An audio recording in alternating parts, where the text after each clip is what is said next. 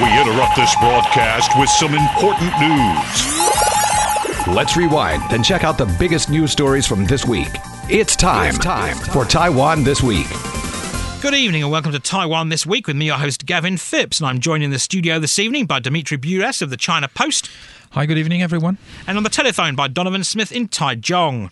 Oh, it's great to be back. Tonight we'll be discussing the KMT inviting Taipei Mayor and Taiwan People's Party Chairman Ko Wen-je to a policy forum which sparks speculation of a 2022 local election alliance, increasing concerns over new water restrictions due to the lack of rainfall, an invitation for Ma Ying-jeou to attend the 228 commemorative event in Taipei, leading to some controversy, indigenous languages being a focus on International Mother Language Day, and the Ministry of Labour touting the narrowing of the gender pay gap in 2020. But we'll begin with some cross-strait talk that got all rather poetic following the swearing-in of newly appointed Mainland Affairs Council Minister Chow Tai-san. And speaking at his swearing-in ceremony this week, Chow said that he'll do his best to break the impasse with China without sacrificing Taiwan's sovereignty, but he offered no specifics on how he planned to achieve that. But he did go on to say that Beijing's continuous insistence on upholding the 1992 consensus and the One China principle as the basis for official cross-strait exchanges is detrimental to relations. And according to Chow, the Chinese government should take a more practical approach in pushing for cross-strait interactions in order to enhance mutual trust and cease linking the consensus and the principle. And he went on to say that the two sides should share the blossoming of flowers in the warmth of spring. Now, the spokesperson for China's Taiwan Affairs Office opted to borrow the words of a Tang Dynasty poet named Li Bai in responding to Chow, saying that Taiwan will have to return to the 1992 consensus if it wishes to create the conditions of the east wind, rain and dew for cross-strait ties to blossom. The Chinese official also flatly rejected Chow's comments, and he says that he intentionally conflated the consensus with the One China, Two Systems policy that China employs in Hong Kong, and he intentionally twisted and distorted the facts. However, the Mainland Affairs Council dismissed the Chinese official's claims, saying the burden of easing the cross-strait impasse lies with Beijing, and it should recognise that the antagonism and distrust it has created in Taiwan was caused by its negative actions. So, Dimitri, a new head of the Mainland Affairs Council, hoping to, mend ties with China. Are you asking me whether do we expect any changes in cross-strait policies in the near future? Well, if this is the question, I think we already had the answer yesterday. In a semi-presidential system like Taiwan, all policies are eventually, I think, decided by at the presidential office. So, for example, yesterday the National Immigration Agency said that it rejected applications by a Hong Kong actor and film producer and his adult son for residence in Taiwan. So the Hong family applied last year for resident permit based on their relationship to Charles Hong's wife, who is Taiwanese. Well, we do understand that they have a different opinion about Taiwan and Hong Kong politics, but maybe some people in Taiwan do too. So we also understand that Taiwan authorities want to take a stand on the latest developments in Hong Kong, but the filmmaker, we also need, for example, at least we need to live up to the democratic values in Taiwan and treat private citizens differently. So when it comes to cross-strait policies, I don't see any changes on the short term, and even if with a new minister, I don't think we'll see major changes this year. Well, thanks for your pessimism there, Dimitri. But Donovan, I mean, of course, there was talk of when Chow was given the job that maybe it could be China could look at him a bit more politely than the last chap. That's the image that the Tsai administration wants to give, because Chow Tai-san is viewed widely as a dove on China, is sort of the line that people have been touting. But what I think this is more about is that Tsai is trying to look like she's the one who's trying to reach out, trying to bring some sort of peace. But the fact of the matter is that right out of the gate, Chow Tai-san, when he was asked about the 92 consensus, as you noted in the introduction, he said that the One China, that the Beijing's continuous insistence on upholding the 92 consensus and One China principle as a basis for official cross-strait exchanges is detrimental to Taiwan-China relations, and called on China's government to be more practical.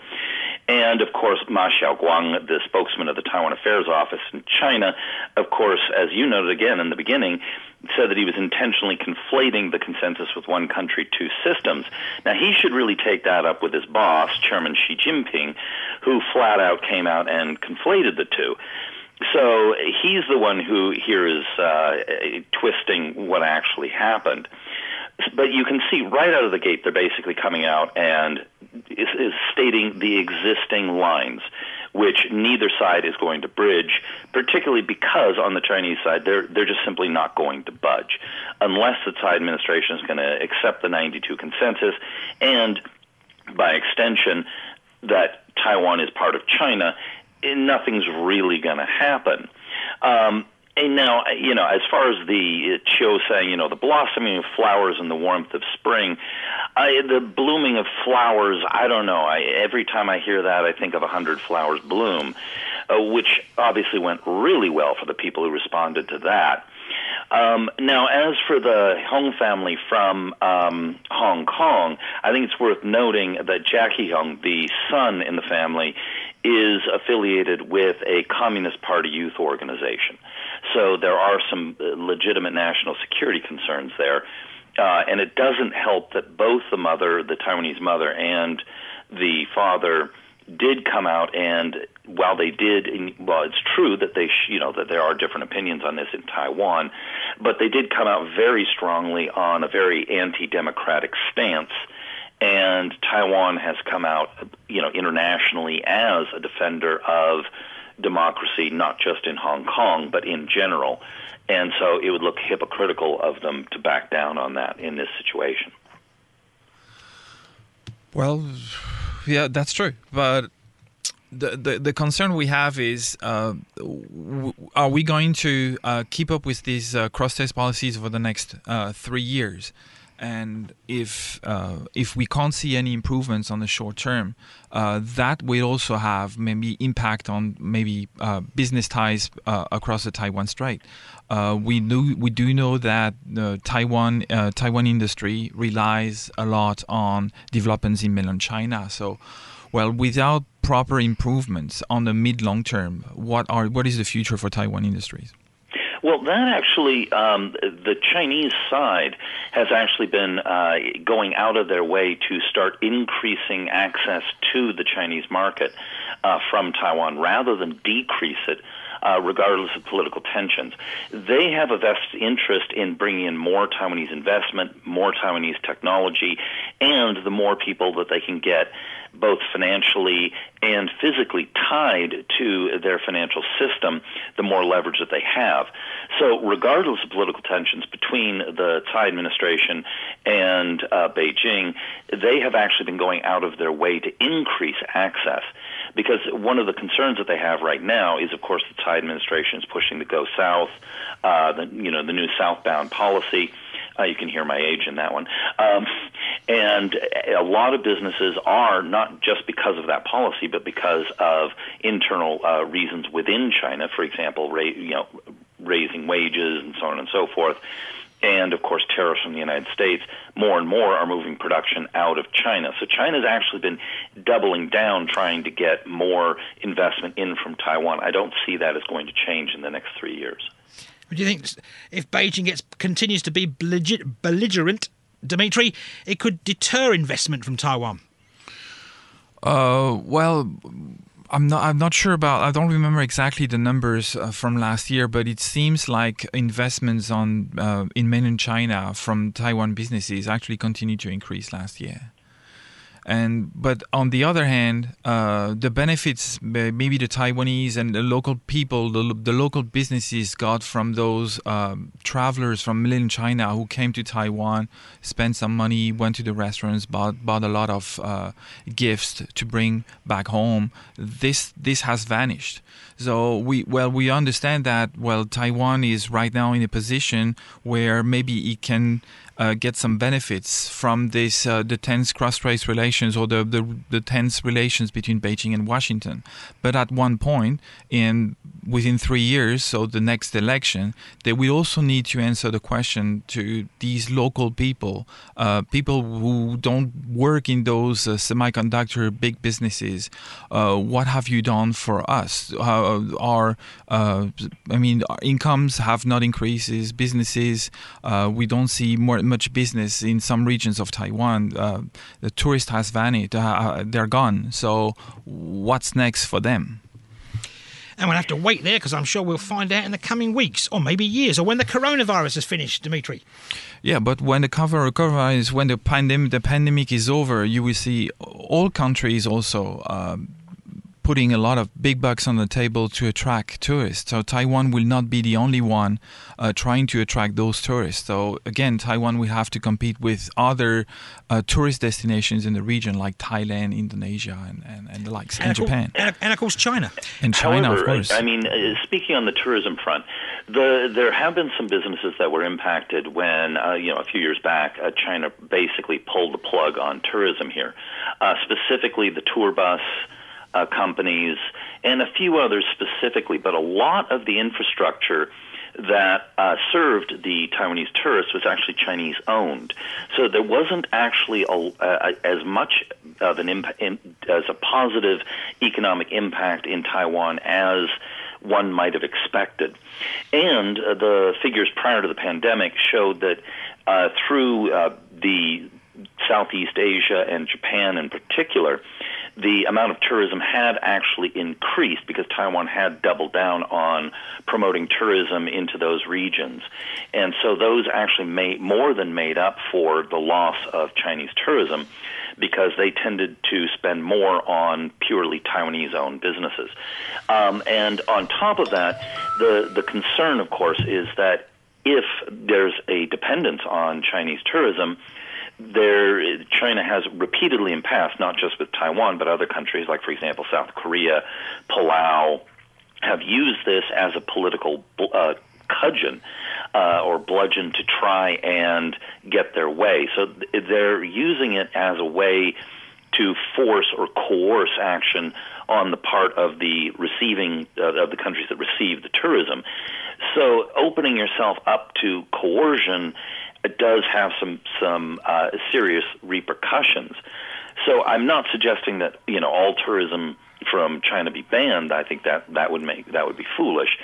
But if the Chinese side is going to, and as they already have, pull back their tourists as a political weapon, going out of your way to try and reopen yourself to be attacked again in the same way is not very logical. I think that the administration's done a pretty good job of trying to diversify their sources of inbound tourism so they're not so highly dependent on one single market. And moving on, the KMT this week held the second of 3 forums organised by its National Policy Foundation under the title of Vision of Taiwan in 2030.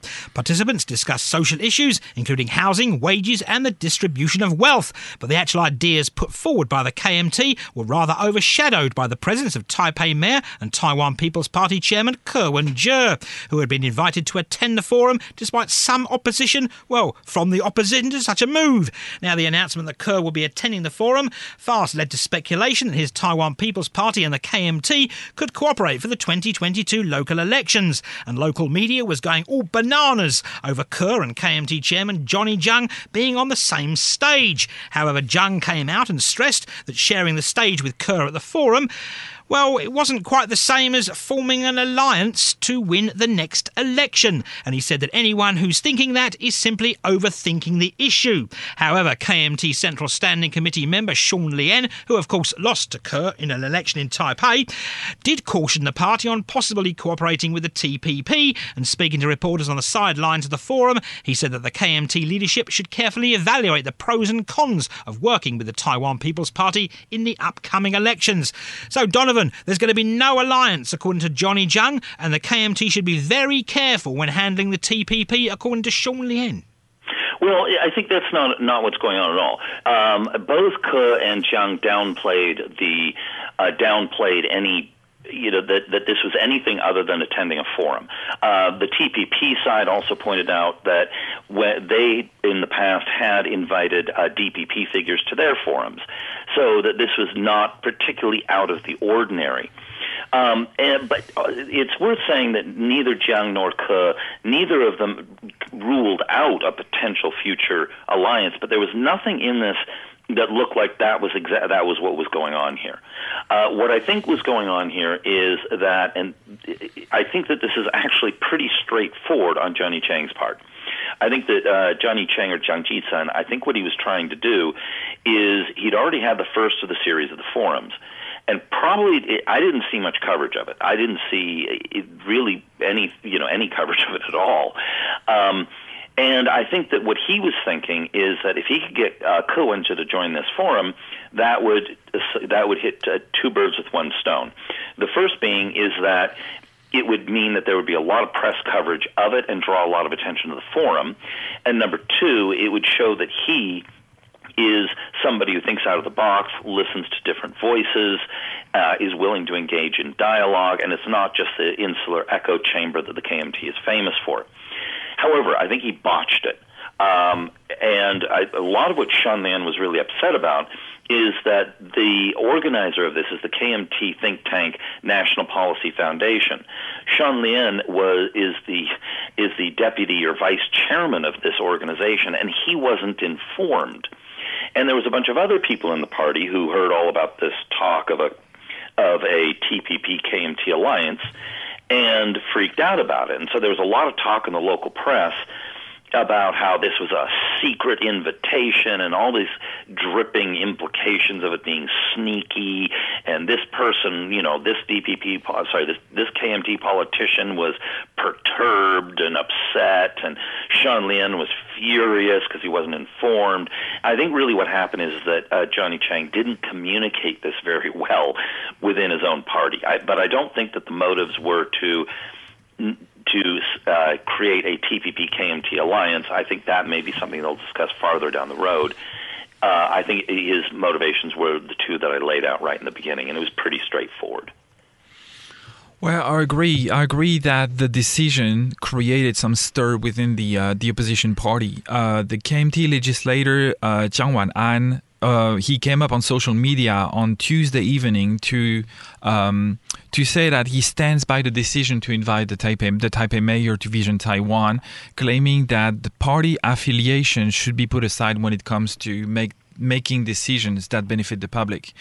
Well, I think he's also made a very interesting point that when he said that the purpose of a forum was to bring other voice to the table. If everyone agrees, the forum should not be a forum. So the forum was very successful, and the Taipei mayor and the chairman, the KMT chairman, they talked of very interesting issues like the housing price or social justice. And when we know that the KMT chairman is facing some tough competition in the upcoming chairmanship election, I think it's important for him to show that he can bring other voice to the table and maybe openly discuss with competitors. We do know that. I mean, he's a major competitor. The Taipei mayor will potentially join the presidential election in a couple of years. So I think it's very important. That shows the chairman's leadership and trying to solve real issues. Well, yes. Yeah, I think that's absolutely correct. And by the way, I noted down that same quote. Otherwise, if everyone agrees, a forum would not be a forum. That was Johnny Chang. That was a good quote. I thought that pretty much summed it up. And moving away from politics and talking about, water. And the Water Resources Agency on Thursday of this week introduced tougher water restriction measures due to shortages in some parts of the island, meaning industrial water usage in certain areas is now to be cut by up to 11%. Tainan and Jiayi County have now been placed on an orange alert, which limits total water usage and reduces water supplies, while Zhanghua, Yunlin and Nantou counties, as well as Kaohsiung, have been placed on a yellow alert, meaning users in those areas will see their water pressure lowered. Now, the Water Resources Agency says it's also requiring industrial users in Hsinchu, Miaoli and Taichung to reduce water usage by 11%, while industrial users in Jiayi County and Tainan are being asked to cut their usage by 7%. The government has introduced total quantity control measures in science and industrial parks and is also targeting an increase in water recycling and reuse in those areas. Now, the move was announced last week, but on Tuesday of this week, the Central Weather Bureau warned that Taiwan can expect normal or slightly lower than normal levels of rainfall in the coming 2 months, and that means water shortages in central and southern parts of the island will likely persist. So, Dimitri, water shortages, of course, residential, us mere people aren't really seeing our water pressure suffering that much, but of course, if you happen to have a factory in a science park, you could be a bit worried. Well, this is terrible news for the semiconductor manufacturers who are being forced to make cuts of water usage while at the same time desperately trying to scramble and play catch up with the drought on their own. But this is not news. This is something that happens every year. And, well, it's terrible news for them, but it's also terrible news for people who live in that area because authorities are now planning to further tighten water use in several cities that are home to a cluster of important manufacturers, but also people who live around in these areas. So, well, that's the question I want to ask is, how come we face the same questions time and again and we can't answer these questions? Why they haven't? I mean, the semiconductor industry does not lack resources. So if it's to come up with plans to solve this issue once for all, why does it take so long? And Donovan, I just posted actually a little bit earlier this morning up on Facebook. I pointed out that TSMC has capital outlays and investment basically in R&D of $25 to $28 billion US. Why can't they put a little bit of that into desalination plants? But and you're absolutely right. The fundamental question, of course, is why is this happening? And it's a bit of a long topic. I mean, there's desalination, there's silting is a big problem. Water leakage is a big problem. There's a lot of reasons, and of course, the price that is charged for water in Taiwan is incredibly low. And so those are all issues. Adding to what Dimitri said, which it was spot on. This is a big issue. And to add also to Gavin, what you said, is actually that 11% drop is not just Hsinchu through Taichung. It actually includes northern Changhua County, specifically Changhua City and Hebei. And that's essentially the industrial heartland. It's not just the semiconductor companies, but it's the actual industrial heartland of the country. So that's concerning for economically on a lot of fronts. Now, the semiconductor companies actually for years have been investing in water recycling, wastewater reuse, and they've been putting in more and more money, but they keep growing their factories. They keep getting bigger and bigger and bigger and bigger, and so they're sucking up more and more of the water. Now, TSMC has been bringing in water trucks as a hedge against this going forward, but it's still a problem for Taiwan because Samsung, for example, and the Korean chip makers are using this as a selling point. They're saying, look, you don't want to put your chip orders with Taiwan because the Taiwanese companies face a water shortage. You're safer sending your orders to us here in South Korea. So there's a lot of implications for this for industry in general and, of course, the chip business. But I really do think that the chip business should be investing, as Dimitri noted, should be investing more into possibly desalination plants. The technology and the price of it has been coming down quite dramatically in the last few years, and it's starting to look a lot more viable. And considering that TSMC, that kind of capital outlay, by the way, if they do put in $28 billion, is double Taiwan's regular defense budget. Right, you're right. Trucking water, I mean, for a company like TSMC, the world leader in the semiconductor business, trucking water to sustain your business, I don't think it's not real leadership, and they need to come up with solutions fast. But the trucks do use their chips. Don't even. I'm not sure. Anyway, donkeys maybe. We have to take a short break now, but we will return after these rather important commercials.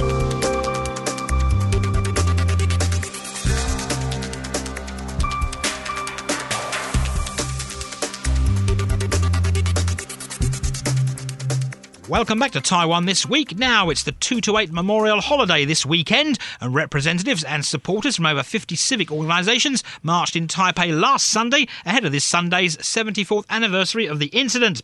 The march attracted several hundred people, with the number ranging from 200 to 800 depending on what media outlet you happen to be reading or watching. And the theme for this year's march was dismantling authoritarianism and building a new nation. While the rally was held last Sunday, official memorials are taking place this Sunday on February the 28th in both Taipei and Kaohsiung. And it's the one in Taipei that attracted most media attention this week after the Taiwan Nation Alliance announced that it was backing out of helping to organise and attend the event after it was announced that former President Ma Ying-jeou will be participating. Alliance Governor Wu Shu-min said that Ma's presence has met with strong opposition among its members due to his refusal to apologise on behalf of the KMT for the incident after families of 228 victims filed a lawsuit some 11 years ago demanding that he make such a statement. Ma, though, dismissed that accusation, saying that he's repeatedly apologised and has done a great deal over the past 3 decades to help surviving victims' families. However, the Taiwan Nation Alliance shot back to that by saying that Ma's apologies were issued in his capacity as president of the country, not as chairman of the KMT. Now, the Taipei city government says it has no plans to withdraw its invitation to Ma, and the Taipei deputy mayor, Tsai Bing-kun, said that he believes the annual commemorative event is about reconciliation and peace, and it's hoped that all parties involved can learn from history and let go of the hatred and anger of the past on such an important occasion. So, Donovan, of course, it's a very sombre holiday, and of course Ma did attend this event every year that he was president. So why do you think this the Taiwan Nation Alliance suddenly made a big stink of it this year? There's a whole lot of smell of politics going on here. I believe actually Ma, as KMT chair, did issue an apology back in, I think it was 2005, 2006, soon after Lian Chan left. So that seems a little disingenuous, but there's a lot of back and forth. This event is organized by the Taipei city government originally with 2 co-organizers, the Taiwan Nation Alliance, and the other one is the 228 Memorial group. Now, there's something going on here with the Taiwan Nation Alliance, and between them and the city government. Now, I don't really know who's telling the truth here, to be completely honest. I just don't know. The Taipei city government, the main organizer, says that they told the Taiwan Nation Alliance beforehand they were inviting Ma, and they signed off on it. Now, the Taiwan Nation Alliance is saying, oh, no, we weren't informed. Now, I don't know who's telling the truth here, but obviously one of them isn't. Now, just the other day, or it was, I believe, yesterday, Lai Ching-te, William Lai, the vice president, he had been invited, and he pulled out. Now, he's claiming that the reason he pulled out was a scheduling issue, and it had nothing to do with Ma Ying-jeou.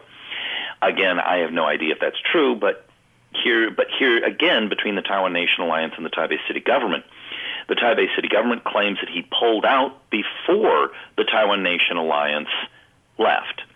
However, the Taiwan Nation Alliance is saying that Lai pulled out after they left, implying that he pulled out kind of because of them, because of the issues that they were raising. And of course, going to the issues that they're raising is, now Ma Ying-jeou, as you pointed out, showed up every year, apologized. I believe their claim that he didn't apologize as chair is incorrect, although I believe in specific reference to the lawsuit, I believe that they are correct. So I think really the sense that I'm getting here is that the Taiwan Nation Alliance decided that they did not want to be associated with anything to do with Ma Ying-jeou because their membership would be furious with them.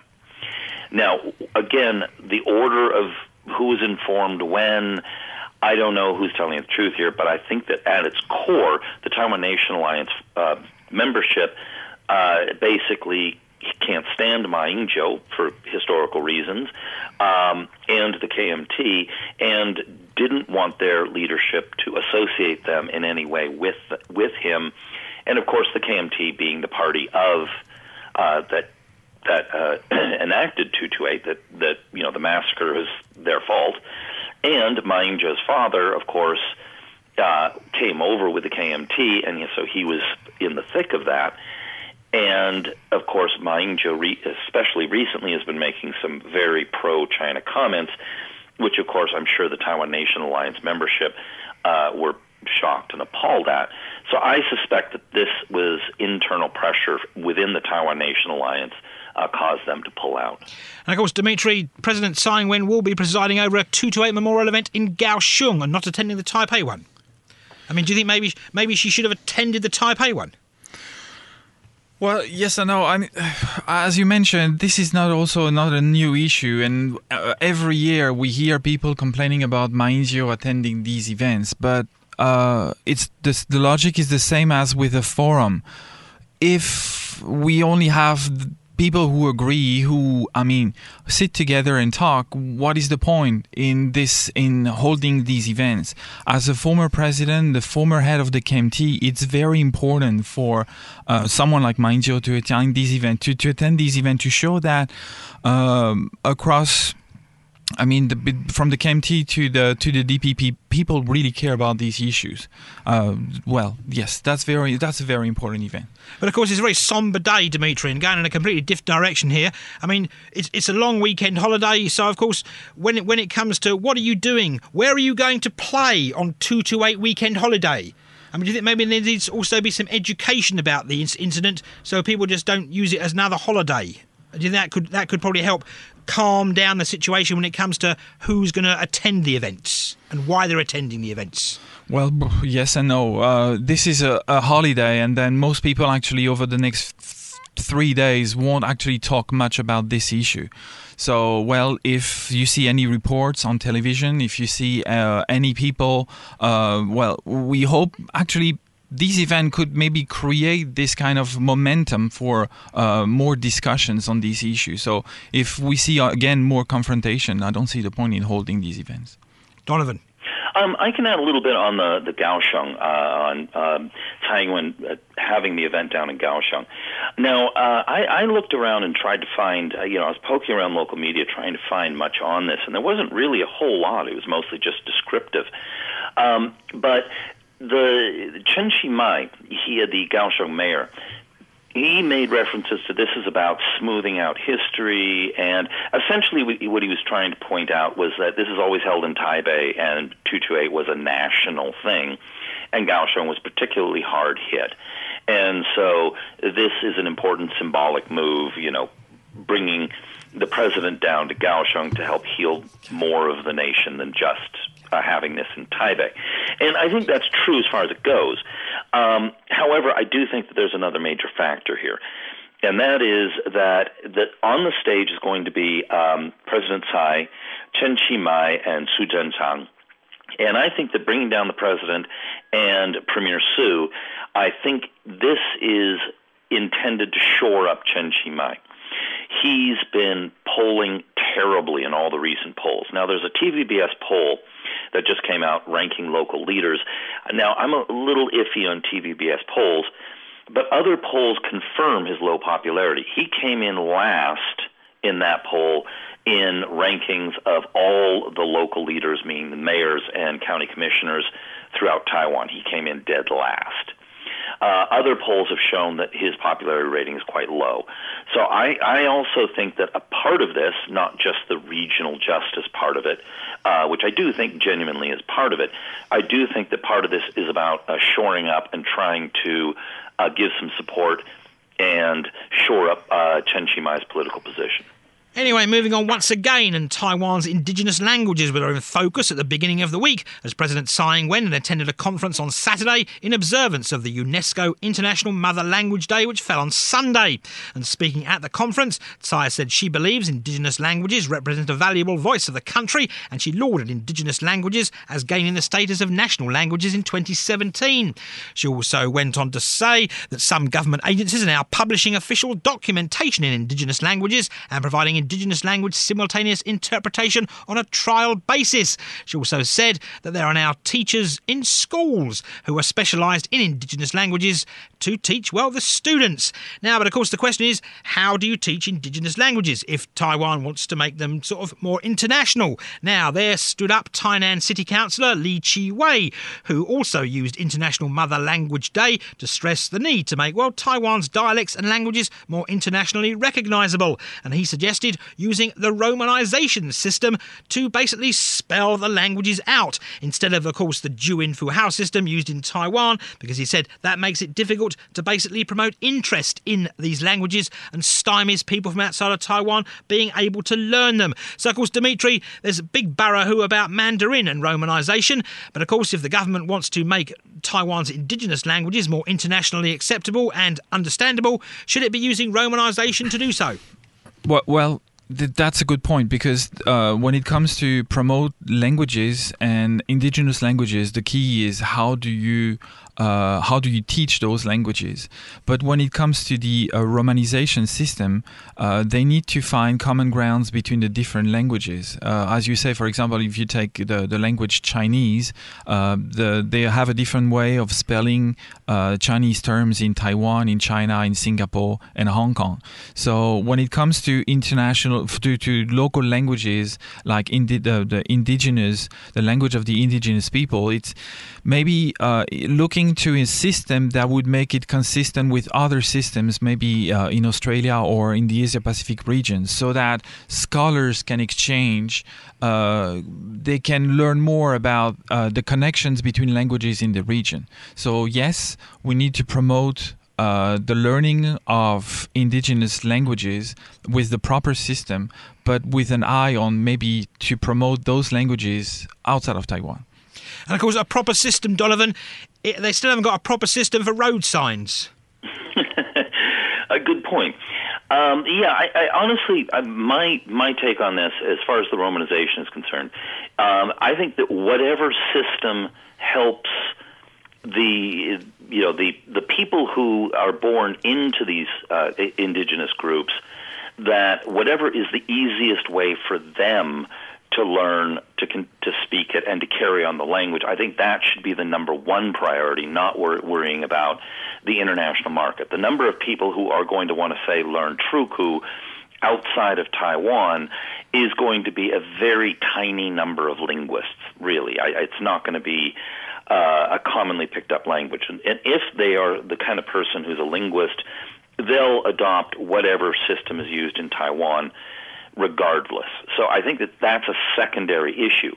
Now, there may be a very good argument for romanization, maybe the easiest and best way to read and write these languages, but I'm not an expert there, so I'm not going to go into that. But I think really centrally here, the biggest problem of all of this is that, I'm seeing, the things that, as you went through a list of some of the things that they're doing, I have two fundamental problems here. As the Thai administration, I think they're doing what they can.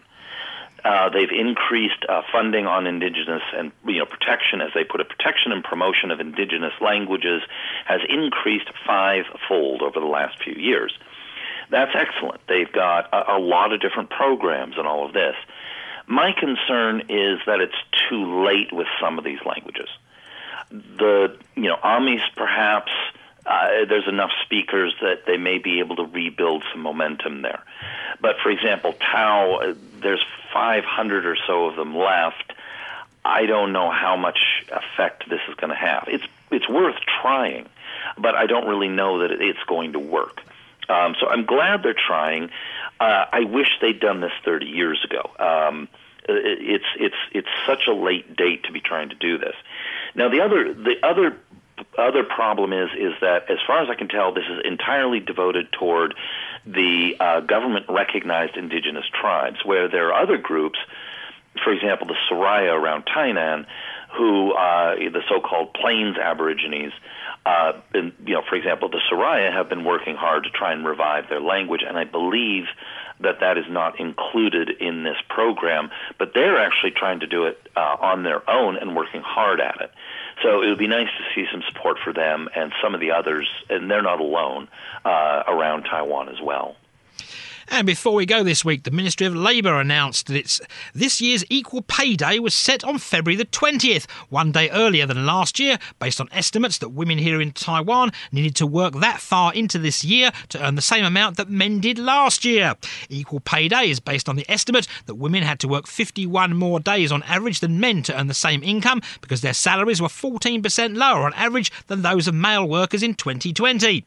Now, according to the Labour Ministry, the average hourly salary for female employees in 2020 was 296 NT compared with 344 NT for men. And the ministry says that over the past decade, the average hourly wage gap in Taiwan has been reduced from 17.1% in 2010 to 14% last year. And that translates into a fall from 63 to 51 extra work days for women to achieve the same pay level as men.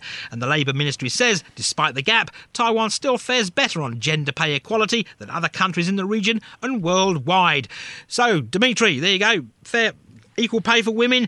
But, of course, that doesn't really sound very good, does it? I mean, it's gone down from 17.1% to 14% in 10 years.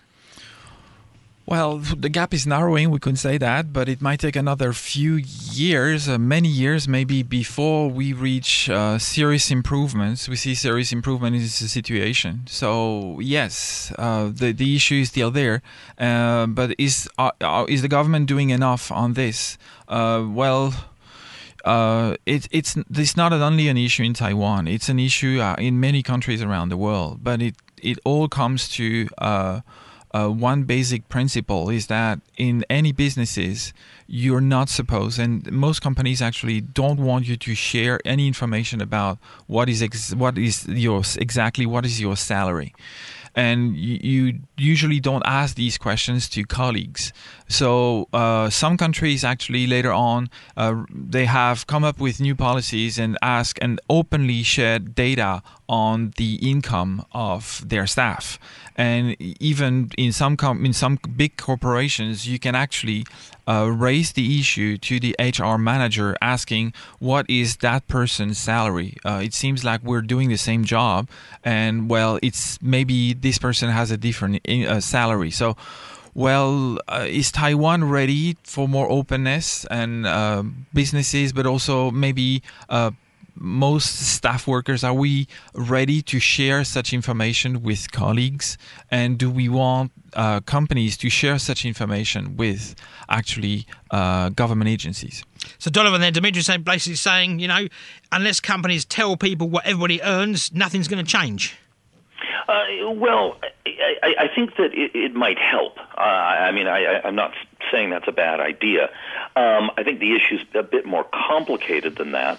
But I think in cases, that what that would do is it would help remove cases where there is specifically a sexism on the part of the boss. And I think that would go a long way toward removing the gap. But it's not the only factor.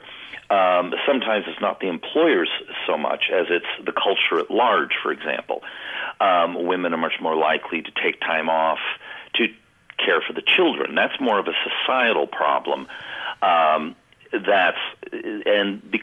there, of course, allowing men to take off more time to help with the children,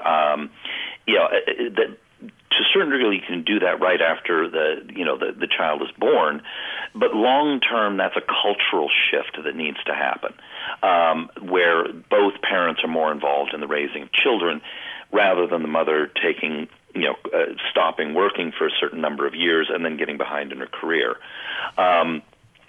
Another example is that's a societal one overseas, and again, I haven't seen any studies done on this here, though they may have been done, is overseas at least women are less likely to ask for a raise, and there the transparency again would help. So I think Dimitri's suggestion there would be helpful there as well. Another one overseas is that women are often more likely to say that they prefer a work-life balance over career. And again, that's a cultural issue, but I haven't seen any studies to see whether that's actually true here. But at the end of the day, this gap is just not acceptable because what's happened what happens in it's not just Taiwan, this is kind of happening worldwide, is that not only are women going into work and being paid less, they often go home and have a higher burden in terms of childcare and housework. And combining these two things it's a kind of a slightly toxic combination. And it's really not helpful, I think, to the society at large to move forward and to be able to have everybody within the society be able to fulfill their lives better. Too much burden is being put on the women, and they're not receiving enough for it. Because, of course, Dimitri, we do have a female president who I take it must earn the same amount of wages that basically the last male presidents had. So do you think maybe the government should be taking steps to speed up the gender pay gap disparity? Well, we do hope that we could see improvements much faster, but even if the president maybe wants to move forward, it's likely that some businesses and some more conservative members of the ruling party might not be so keen in moving that fast. Well, yeah, I mean, there's, as Dimitri noted, for example, the transparency there would be a step forward. Not all of this stuff can be legislated. Adding paternity leave would help, but some stuff comes down to education and cultural change. So maybe half of it could be removed by, I'm just throwing out a figure, I just don't know, to be honest with you. But the transparency, paternity leave, I think those steps would be a big step forward. It would certainly knock off several percentage points off that 14%. I don't know how much, maybe 5, maybe 8. I don't think it would completely eliminate it, but it would be a big step forward. And that's where we'll have to leave it here this week on Taiwan This Week. And I'm joined in the studio today by Dimitri Budas. Well, it was great to be here again. Thank you. And on the telephone by Donovan Smith in Taichung. It's great to be back. Now, thanks for tuning in to this week's edition of Taiwan This Week here on ICRT with me, Gavin Phipps. And don't forget to check out Taiwan This Week podcast on your favourite podcast app where you can get access to all our previous shows. Tune in again next Friday evening at 9 for another informative look at the top stories of the week with Taiwan This Week. And don't forget to also check out our podcast on our website, icrt.com.tw. Now keep it here for more music and news only on ICRT FM 100.